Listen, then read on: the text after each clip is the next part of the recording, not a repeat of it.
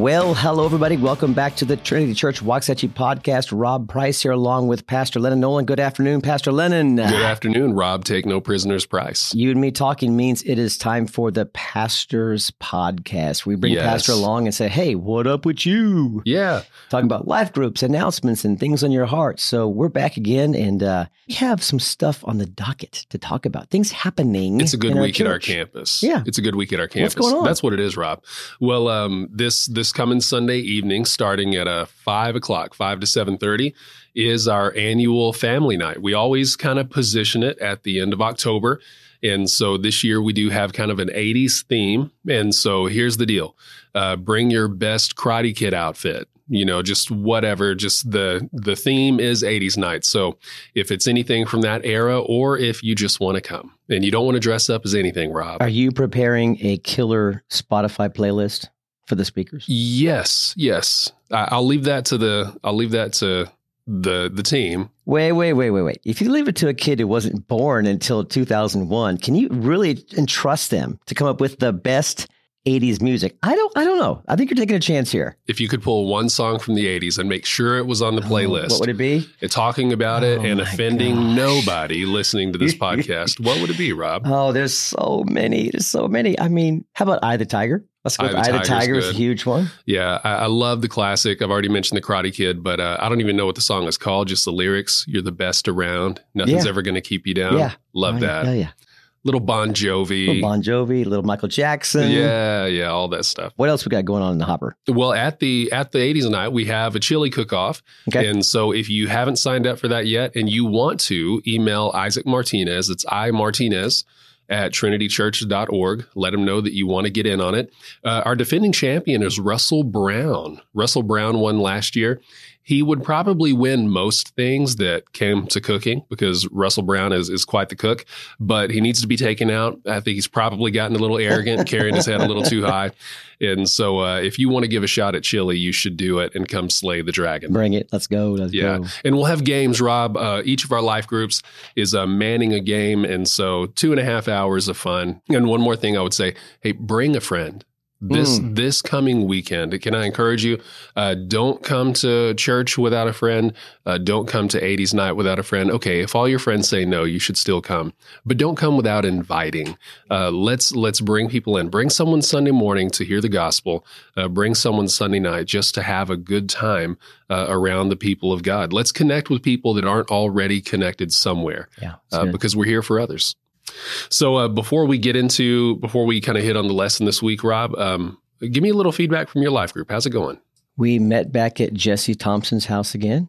Kind of a cool side story. While we're playing cornhole warming up, it was about 6:30-ish. You say ish. I picked it up from you. Ish. Nice. Yeah. I love that. Ish, you know. Yep. It's getting dark, and we're throwing the cornhole bags, and one of our guys, Dave Bundrick, noticed a figure walking in a yard next door.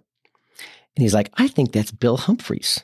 Well, Bill Humphreys was a longtime member of Trinity Church in Cedar Hill, and his son, Matt, lives at that house.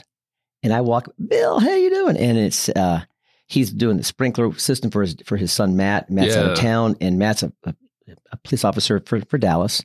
And so it was just cool because Matt worked with my son in like fine arts and whatnot. So it was really cool to see a fellow Trinity Church Trinitarian. Fellow Trinitarian. It was real cool to see a Trinity Churchitarian living next door to Jesse Thompson. So it was kind of cool connection with Bill. And so went inside, had a really good talk, Pastor, about divorce was the topic from last week. Yeah, and tough boy, stuff. I tell you what, we've had one guy who's been through one who's been through another one or two, and one guy who's been single his whole life, and then a couple of guys who have been married for many, many, many years. So it's a good blend of just different perspectives, and we all shared some of our stories of dealing with, marriage and divorce, and it was it was heavy and full. And when we left, we all felt edified. So it was really, really good talk.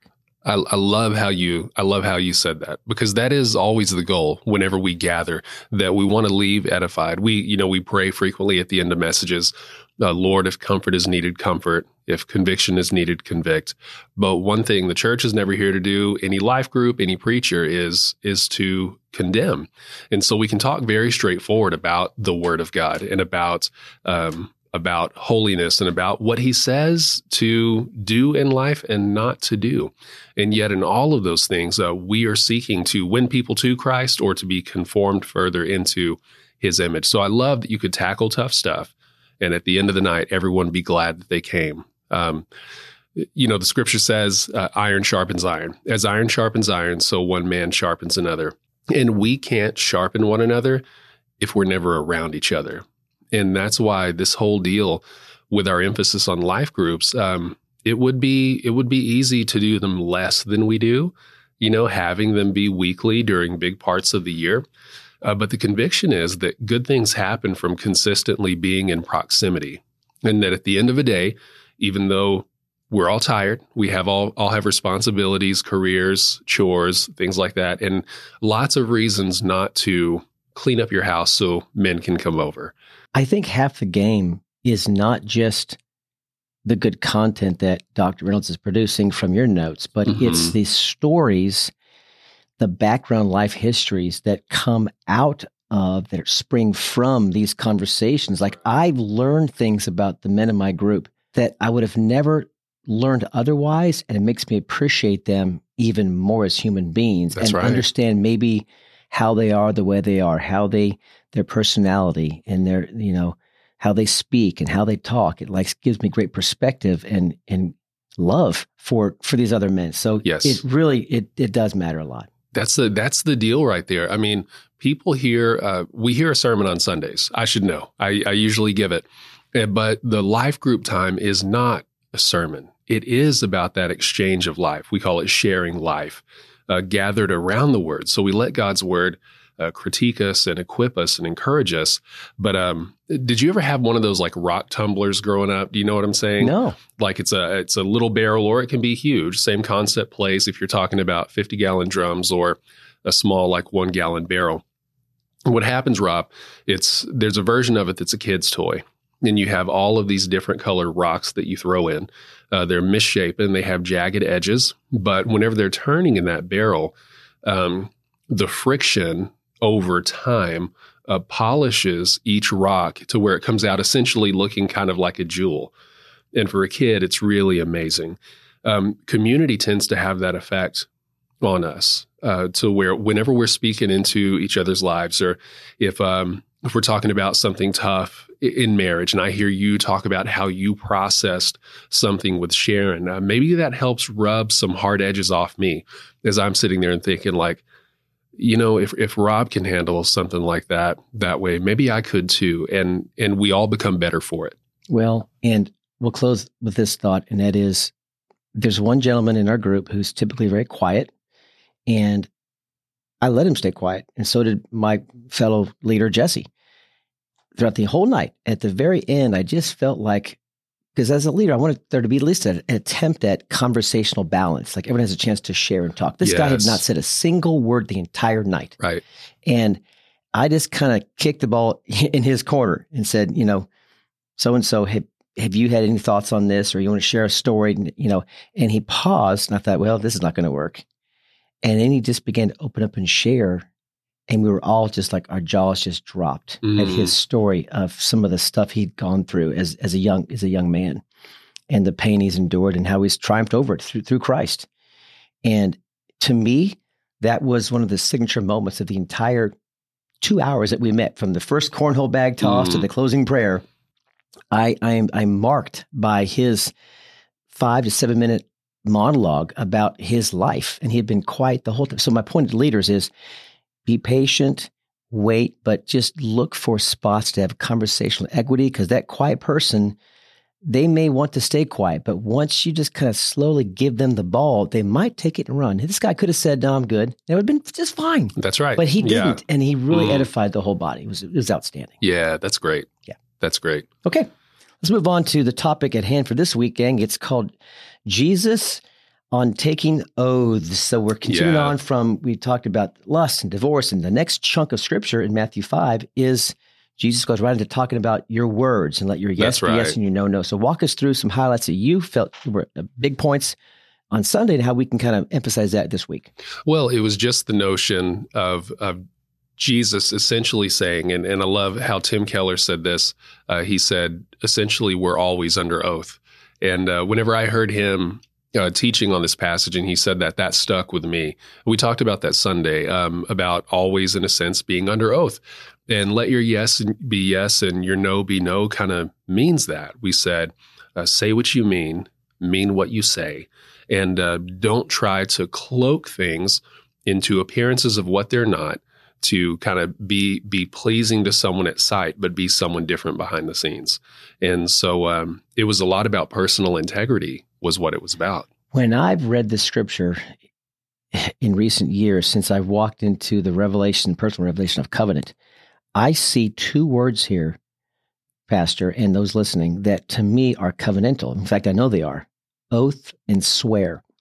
Those two words are literally covenantal words. It would be like if I was talking about baseball and I said double, homer, home plate, first base, outfield. I'm using words that cycle around the word baseball. Well, the word oath and the word swear literally are covenantal words. Yeah. And so I think the caution here is saying, be careful to enter into a covenant with your mouth with someone else. And you think it's just blasé fair, and it's not. It's serious. Right. So Jesus says, don't even go there unless you really mean it. Therefore, you know what? Just let your yes be yes and your no, no. Yeah. I listen to a lot of podcasts on my little feed. And one of them is from a guy named Ed Mylett Show. And he's an inspirational speaker, author, and writer. And he said something last year, and it kind of ties into this. And he's talking about self-confidence. But it also ties into this topic of just the words that give you confidence. He says self-confidence is keeping promises that you make to yourself. That's all that really is. Because if you know you can trust yourself, then you have a lot of confidence. So do you have a great reputation with yourself? When you look in the mirror, do you trust yourself? Do you say, that's a good gal, that's a good guy, I trust that person? That gives you a lot of confidence. So to me, Jesus ties into this a little bit with your yes, yes, your no be no, and have confidence that I'm doing the right thing. If I say it, I mean it. I will keep the promise I make to you because I keep promises to myself. So anyway, I just love that tie in there. That would be being integrable all the way through. There you go. All the way down. Exactly right.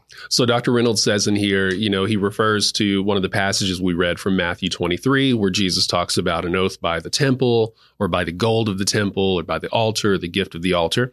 And so Dr. Reynolds points out, I doubt that any of us have ever taken an oath by the gold of the temple. That's not necessarily our world.